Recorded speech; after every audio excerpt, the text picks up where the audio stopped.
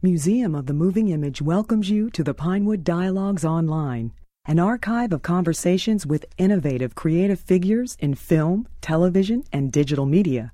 Visit Museum of the Moving Image in New York City or online at www.movingimage.us. Help me welcome George Romero.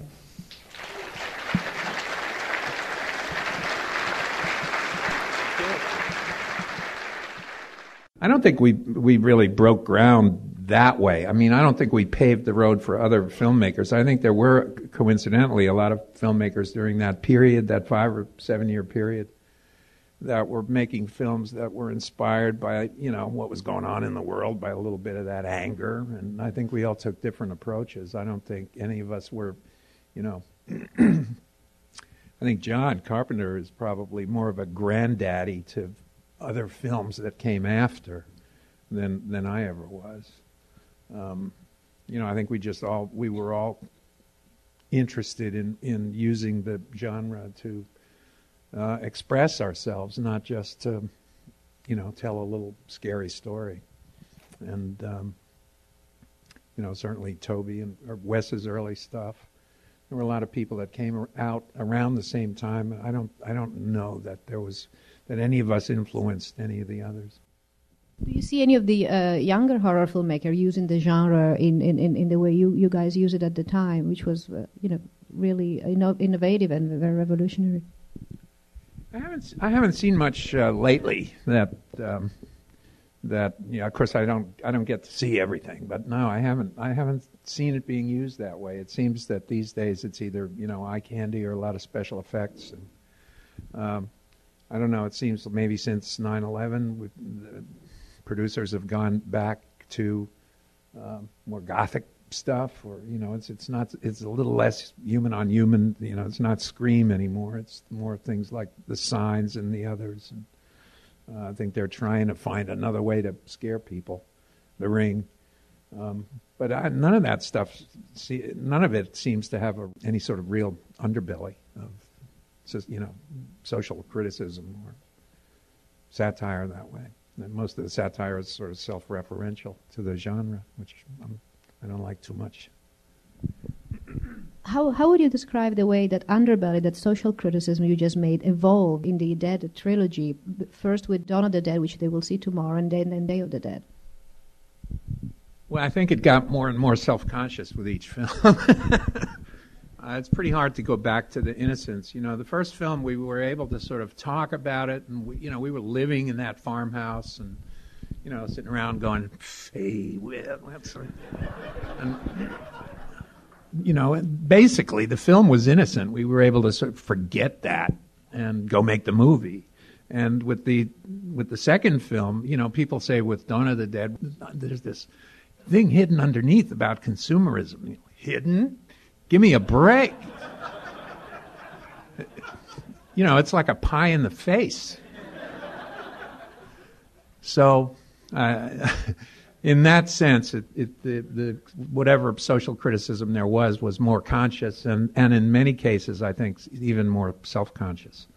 We were worried about it more. You don't write a line without thinking, what am I saying here exactly?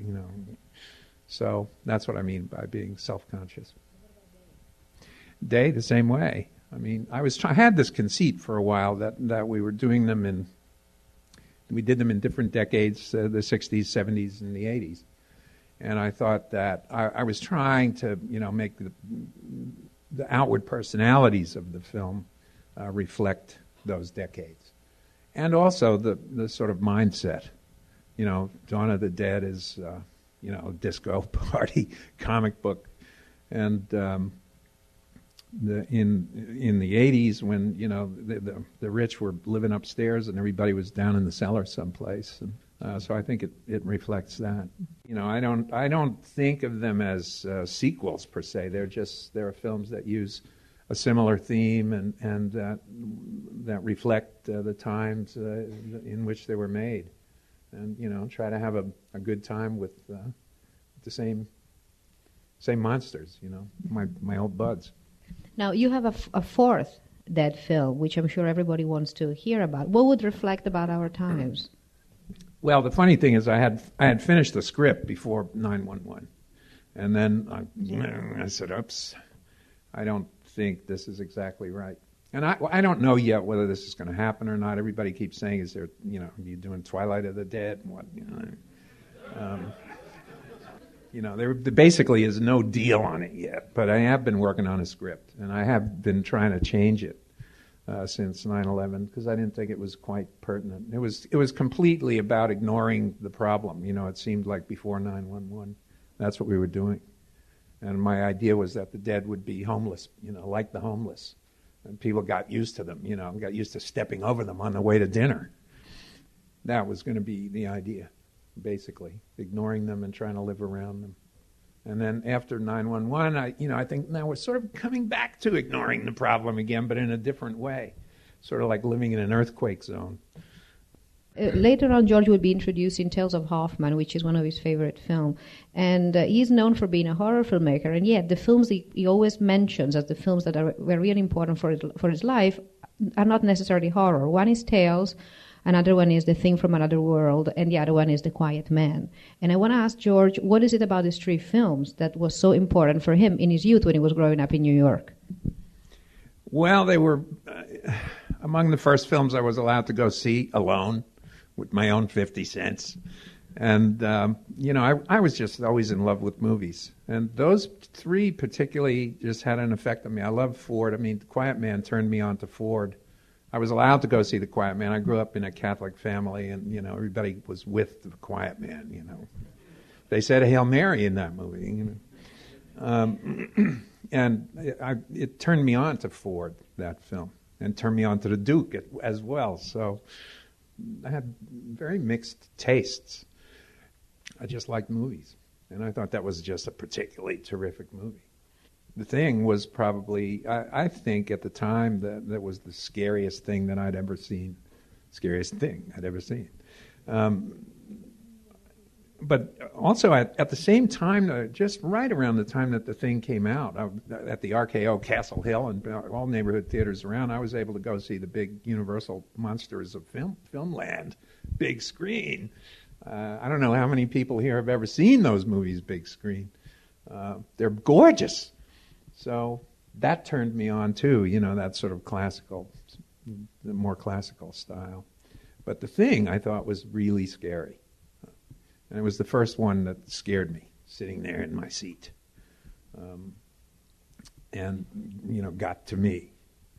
And Tales of Hoffman is an opera.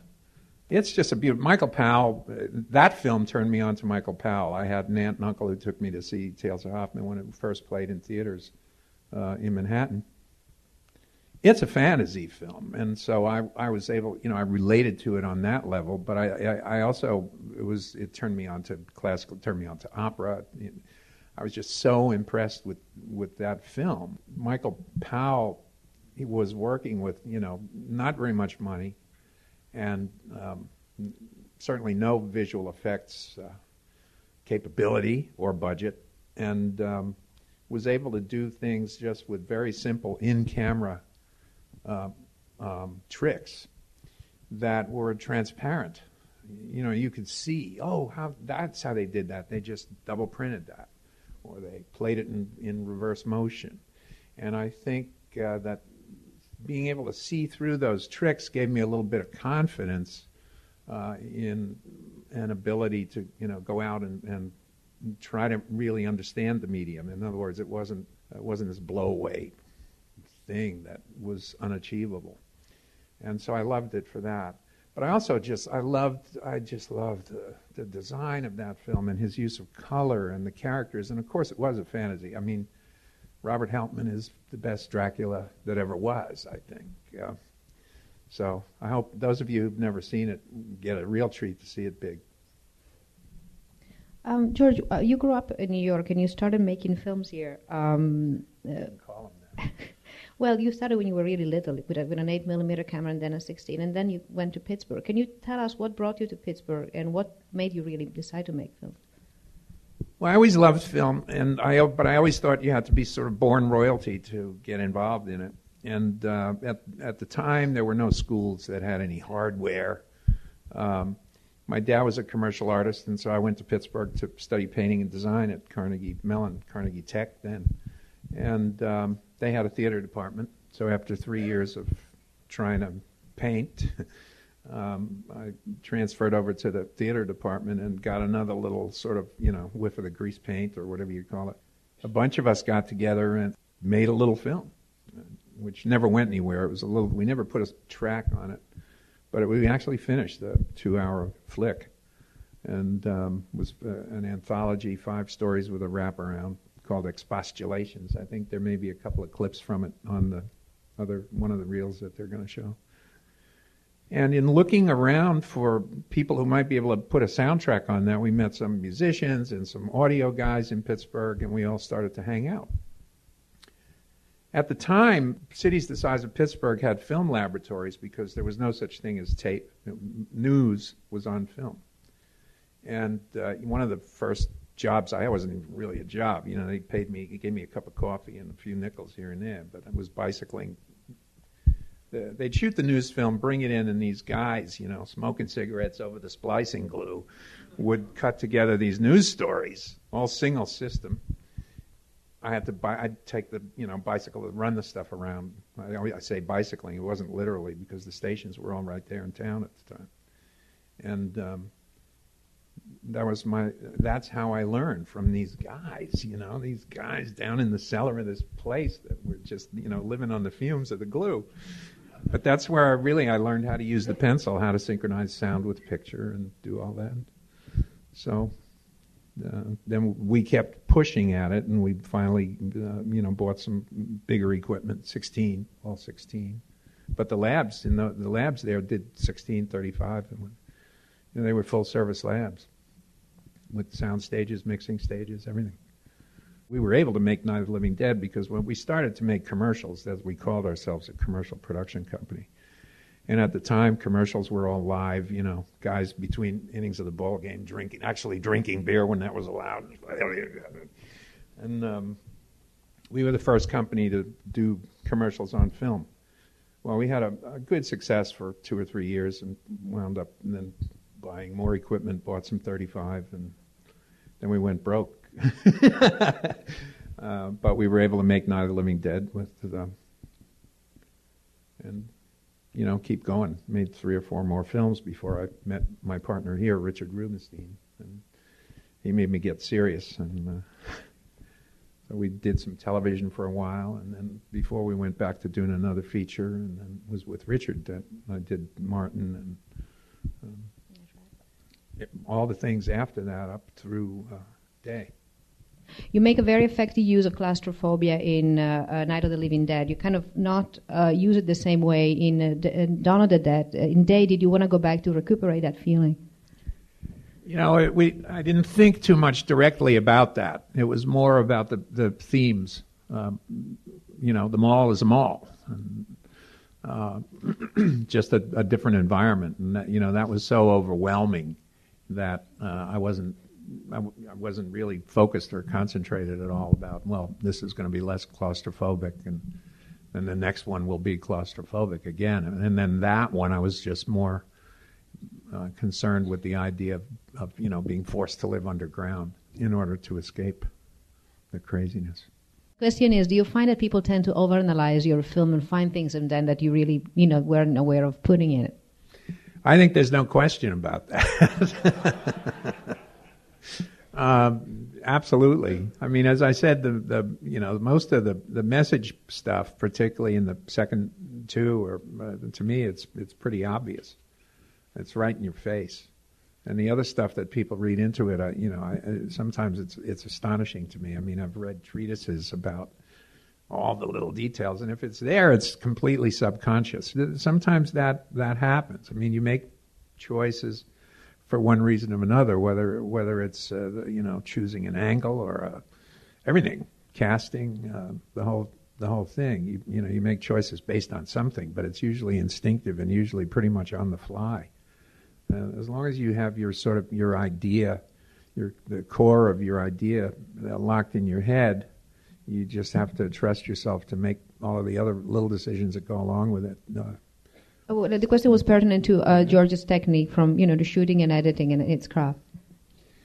And he asked about digital, whether I'm into digital or the new technologies and all that. And I'm not, I'm not attracted to it just for the sake of what it is.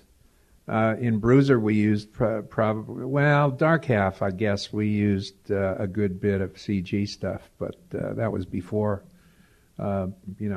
great programs were developed, and it doesn't look very good. It's a couple of the guys that were working on it were not too wonderful. In Bruiser, I used it almost incidentally, to make bats fly through a scene or to do things that just not obviously affect scenes. Not obviously scenes that require special effects, but just for enhancement. Make the sky look better or things like that. And little storytelling points. There's a scene in Bruiser where there's a boy, it's actually my son, pointing a trident fork to pick out victims at this party. And it just never read. So we went in and put a beam of light on it. And I have to say I was amazed. When you see that footage, you won't believe that it wasn't really a light. And these guys were great. I love being able to do things like that. I'm not that interested in doing a big effects picture. I don't wake up in the morning and say, God, I can make the Loch Ness Monster now that we can do it well, Do you have a favorite modern day horror movie? Modern day meaning how recent? Last 5 years? I don't know. Boy, favorite? I'm not too blown away. I like John's stuff. I just haven't been really excited about it. I liked Signs, actually. I know you didn't, but I liked it. I thought he sort of went back to basics with it, and it was things that go bump in the night. I actually saw some similarities to Night. There's this thing, the aliens have invaded the world, and we're looking at it from a farmhouse. I like that. I like Candyman. I love They Live. I don't know if that's going back too far. But every once in a while, something comes along and you go, yo, but not too often. It's a two-part question. One pertains to Day of the Dead. George initially wrote a script for a much bigger budgeted film, and then he was forced to cut it almost in half. So he's asking, what would the film would have been like in case you had, the original budget? And the second part of the question relates to Night of the Living Dead, and he's saying that at the end of the film he saw the equivalent of a lynching that reminded me very much of a lynching, and he is asking George if that was intended or is something that he projected on the film. The second question first. I do think that I was influenced a little bit by my working at those labs and the news stations, but it was 1968. It was a very angry time, and so those attitudes I'm sure crept in. That whole thing of the guys coming across the field, and then we went to those grainy sort of almost press-like photographs. So we couldn't figure out how to make them actually litho, so we just put this grain over them, So definitely that was the idea. I mean, this guy gets gunned down by a posse. Zombies are just doing what comes natural. I had written a bigger script. It just would have cost more money. I mean, the attitude of the basic themes in it were the same, but we showed more. There was another society. There was an upper class sort of living up top. And there were bigger corrals for the zombies, and it was just a bigger film with boat action and a lot more action scenes. But thematically, it stayed the same. But at the time, UATC, the people that financed it, United Film, said to Richard, my partner, hey, it budgeted out at around $7 million, I think. And they say, okay, we'll do this for $7 million, but you got to deliver it as an R rating. And if you're willing to work with $3 million, we will put it out unrated. So we decided to rewrite and just shave it down. That's what happened. Just to stay on the subject really quickly, Georgia had a version of Marty, which was actually 2 hours and 45 minutes long, and it's a version he really liked. What was that like? Give us a brief idea. Well, what was that version of Martin like? Again, it was longer. It had much more narration. It was just much more of an exploration. If anyone has ever seen the book, the novelization of Martin, it was much more like that. Again, thematically, very much the same. But we tried to cut it down to size. I just wish there was one existing 16 millimeter black and white print of that I wish I still had.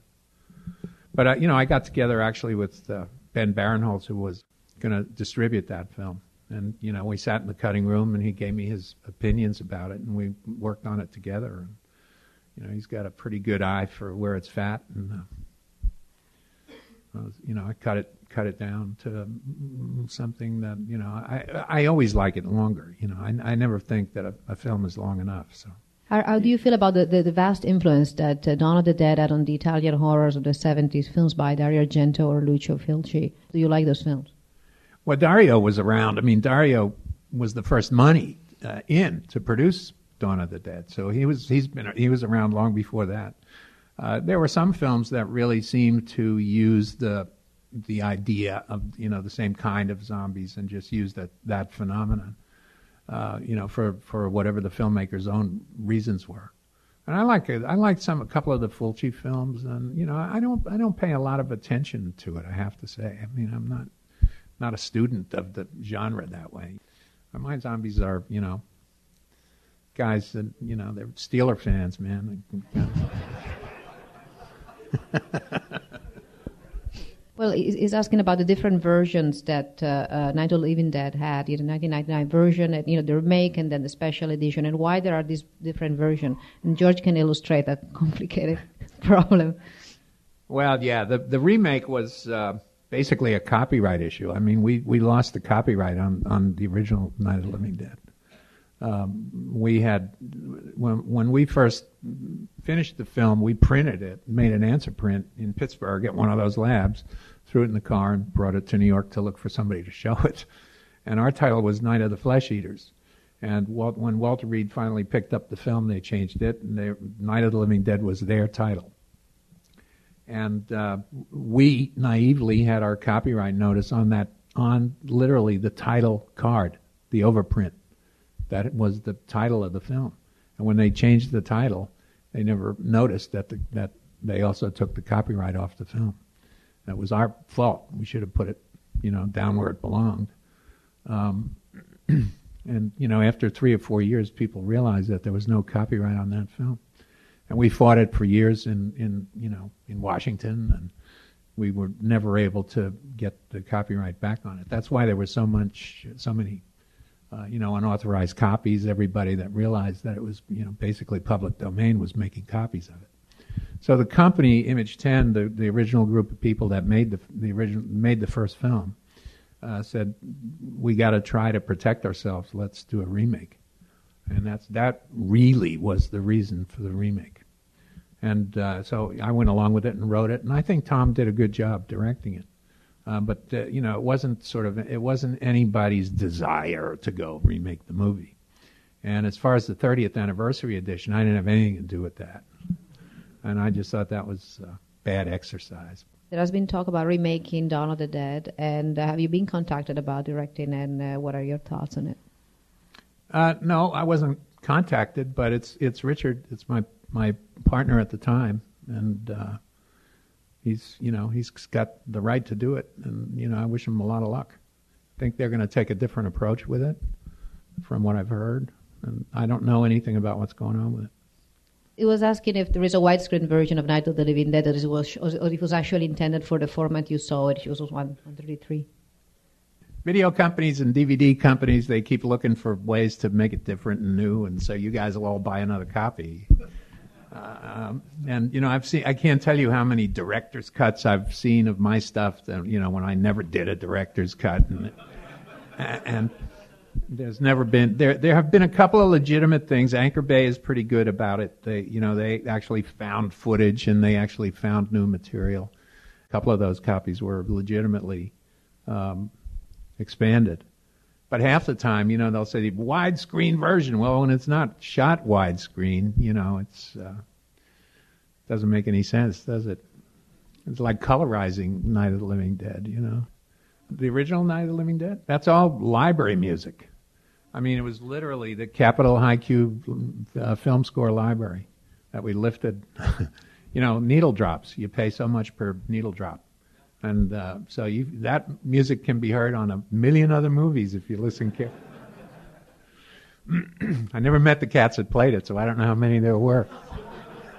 The question is, how did he get to cast John Amplas in Martin, as the lead character in Martin? Oh, there's always vanilla. It was a script written by another friend of ours, somebody in the group, and was never finished. We were getting pages every once in a while, and so we wound up shooting. If anyone has ever seen, there's talking about a film called There's Always Vanilla, a.k.a. The Affair. I don't know how many other titles it had, but so we wound up shooting those narrative pieces with Ray in order to try to glue it, make a little sense out of the story. But I enjoyed. There were days that I really enjoyed shooting it, and it's too bad that it hasn't been seen more, just for the sake of everybody that worked on it. Casting John was, I had written the script, and really the only actor that I had in mind was my wife, Christine. I saw John in a play in Pittsburgh, and he was magic in the play. He had to do a little bit of mime, a lot of movement, and he had to have that sort of shy, sullen, just exactly what we needed. It was right there on a platter. John Amplas is also in the mime in Night Riders, and he just has this magical quality. When you're given a chance, you single out two other films that are your favorite. One is Martin and one is Night Riders. Why those two films are closer to your heart than others? So much of why you have a favorite piece of your own work, I think there are probably more than two, but two major components to it. One is how successful you think you were in translating your idea or what you originally had on the page, and how successful you were in being able to do that. Forget whether the film is successful, whether it works, whether it plays to an audience. You have this internal feeling about, well, this is what I set out to do, and that's pretty close. Having nothing to do with, as I say, with whether it works for anybody else, and that affects you yourself. And the other part of it is the experience of making the film, which you cannot separate from the film itself. And so Martin and Night Riders were both, we were just a family, and we were fighting the dragon. Those productions, they were difficult productions, and we just had I can't say we had a wonderful time, but we had this feeling of camaraderie and everybody working towards the same goal. And, I haven't experienced that again until Bruiser. And I have the same feeling about Bruiser. And so now Bruisers have written right up there with the other ones as, one of my faves. Because, I think it, whether people get it or not doesn't matter. I think it's successful to what was on the page. And we had the best time. There wasn't a bad apple in the bunch. We just had a great time doing it. And I think those two things come in. That's what makes your favorite.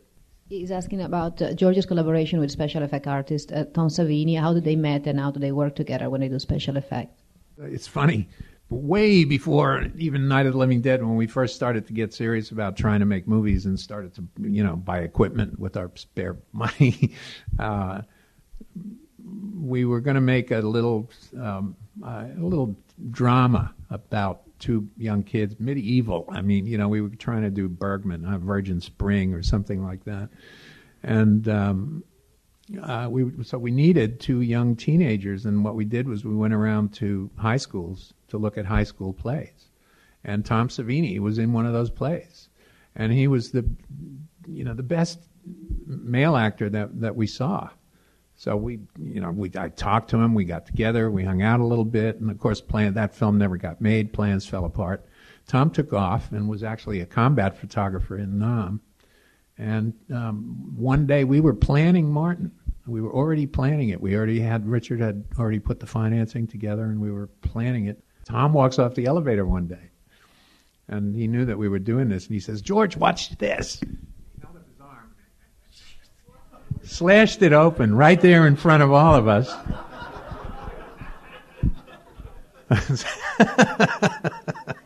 And that's the kind of guy he is, he's just... So what it's like on the set, the second part of the question is Tom is very inventive. He's like this force, and he loves it when there's a problem. When John Harrison takes a screwdriver in the ear in Dawn, it was to cover a continuity error because we had this guy with a jacket. Scotty had a jacket around his waist, and then he didn't, so we needed to have him lose the jacket. So we said, well, we'll have a zombie grab him. But, then we have to kill the zombie. And it became one of the most memorable moments in the thing. The editing in Dawn of the Dead is spectacular, and editing seems one of the essential ingredients of success of the first two films. Why didn't you edit Day of the Dead? I had started to work with Pat. I love editing. If I were starting over, I might decide to just be an editor. I mean, it's my favorite part of the process. Everybody goes home, and you're left alone with all the stuff. And you don't have, there are no politics in that room except when the producers come around and want to see a screening. But I can't say that about my current partner and actually Richard. I mean, I've had wonderful. It's been wonderful working with both of these guys, and I'm talking about the suits. My AD Nikki calls them the pine cones when they come around. You can't do it. The answer to why I don't do it anymore is you can't. The pine cones want the film the day after it's shot, so you can't do it. But I had also gradually, over the course of several films, developed a really good relationship with Pasquale, and he's, once you have that relationship, once you can shorthand, communicate in shorthand, it's a lot easier to work with somebody. I used to always be reluctant to sort of give it up, what's this guy going to do? But then on Creepshow, we had a bunch of different editors, and so I was going around from room to room, Paul Hirsch cut the crate, Oscar dude.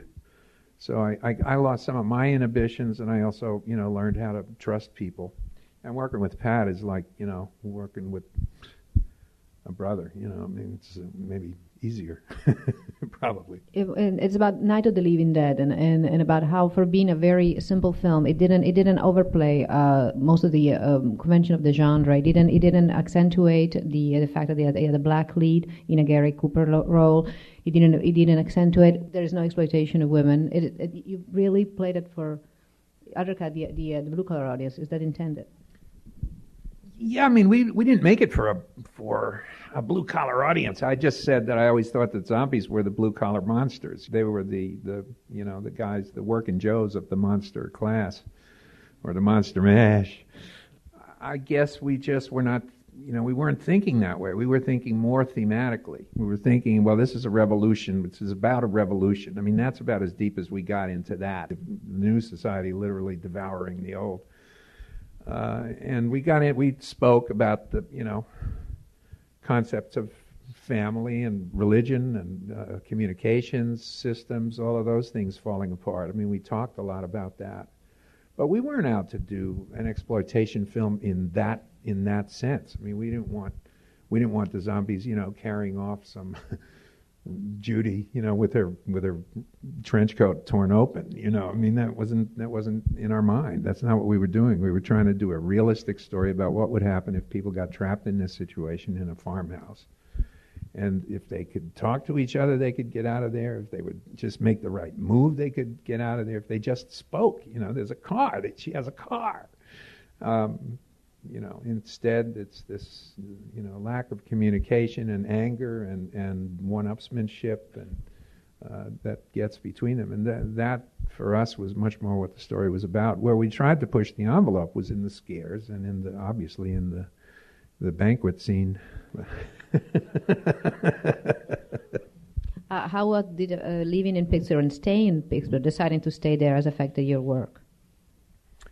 I don't know if it's had any real effect. It's maybe kept out some static. A lot of my friends that have, moved either to the coast, mostly to the coast, West Coast, are, you live and breathe the stuff. And I think there are a lot of influences, subconscious, unconscious influences on you. Oh, this is what the stock that everybody is using now. There's this new kind of smoke, man, that really makes it look great. And so, there's a lot of that you avoid by being away from it, And I haven't needed to be. I mean, my partner's here in New York, Peter, and our agent's in L.A., and I don't need to be there. So I just soon stay away. Plus, my wife and I have, a couple of kids, and Pittsburgh's a much better place for them. And so I just stayed around. I fell in love with it. I mean, I grew up in New York, and I fled. I never knew about Manhattan. I was a Bronx kid. This was enemy territory. Not here, but over there, that was enemy territory. And I fled before I even knew what New York was about. And I got to Pittsburgh, and I saw some sky and some, when I grew up, you'd hear an airplane for 5 minutes, and you'd see it for about a second, and then you'd hear it going away for 5 minutes. And Pittsburgh, I just fell in love with it. And I still love it. It's a great city. It's really a great city. Not many people realize, but it's a wonderful place. And it's a very real place. It's very friendly. There's still a lot of, that old industrial, let's get this job done, man. In 1968, how did you play to audiences the scene in Night of the Living Dead where they take all the corpses out of the pickup truck? It must have been really new to the audiences then. Yeah, they pretty much went, ew! I mean, it wasn't, I don't think anybody thought of it as part of the message or anything. It was a gross out, and it was, partly meant to be. And then again, what I was talking about the other films, how they got a little more self-conscious, I have this justification in my mind for why those sequences belong, because it's a wake-up call. The film's a kind of a romp, comic book, whatever the personality of the individual piece is. And then all of a sudden you get one of these scenes, and it's cold water in the face. And I dug that in MASH, for example, where you're howling, and then all of a sudden you go into that operating room and there's blood squirting all over the place, and it's just like, holy Jesus. And so that's really what I was trying to do with those scenes. I don't think anyone saw them that way when it first came out. It's also very, it's much easier to take in black and white. Maybe not. I mean, actually in Dawn, I think that the red is so red and it looks kind of fake. Yeah, you've said one that your real blood for you is blood in black and white. Yeah. Well, I grew up with blood being in black and white, Whenever you saw it on the news or, Brando and on the waterfront when they beat him up, that's real blood, man. Ours was chocolate syrup, however. What happened? You were supposed to write the Resident Evil movie. They didn't like what I did, basically. I mean, Peter and I worked on it intensely for, 10 months, something like that.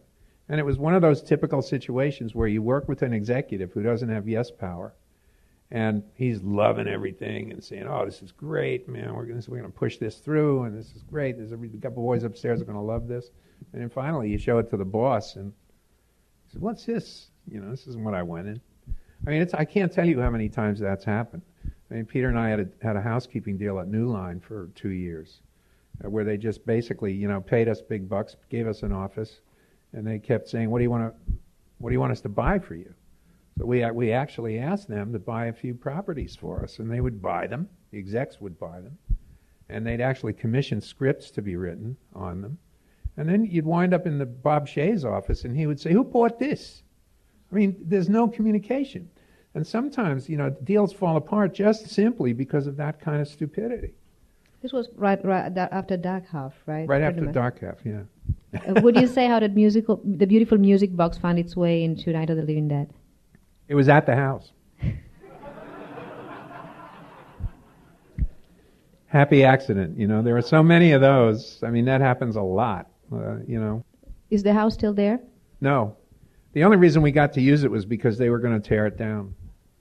So they let us, mess it up. Well, I'd like to thank you, George Romero. And Thank you. Emma. Thank you all. Thank you.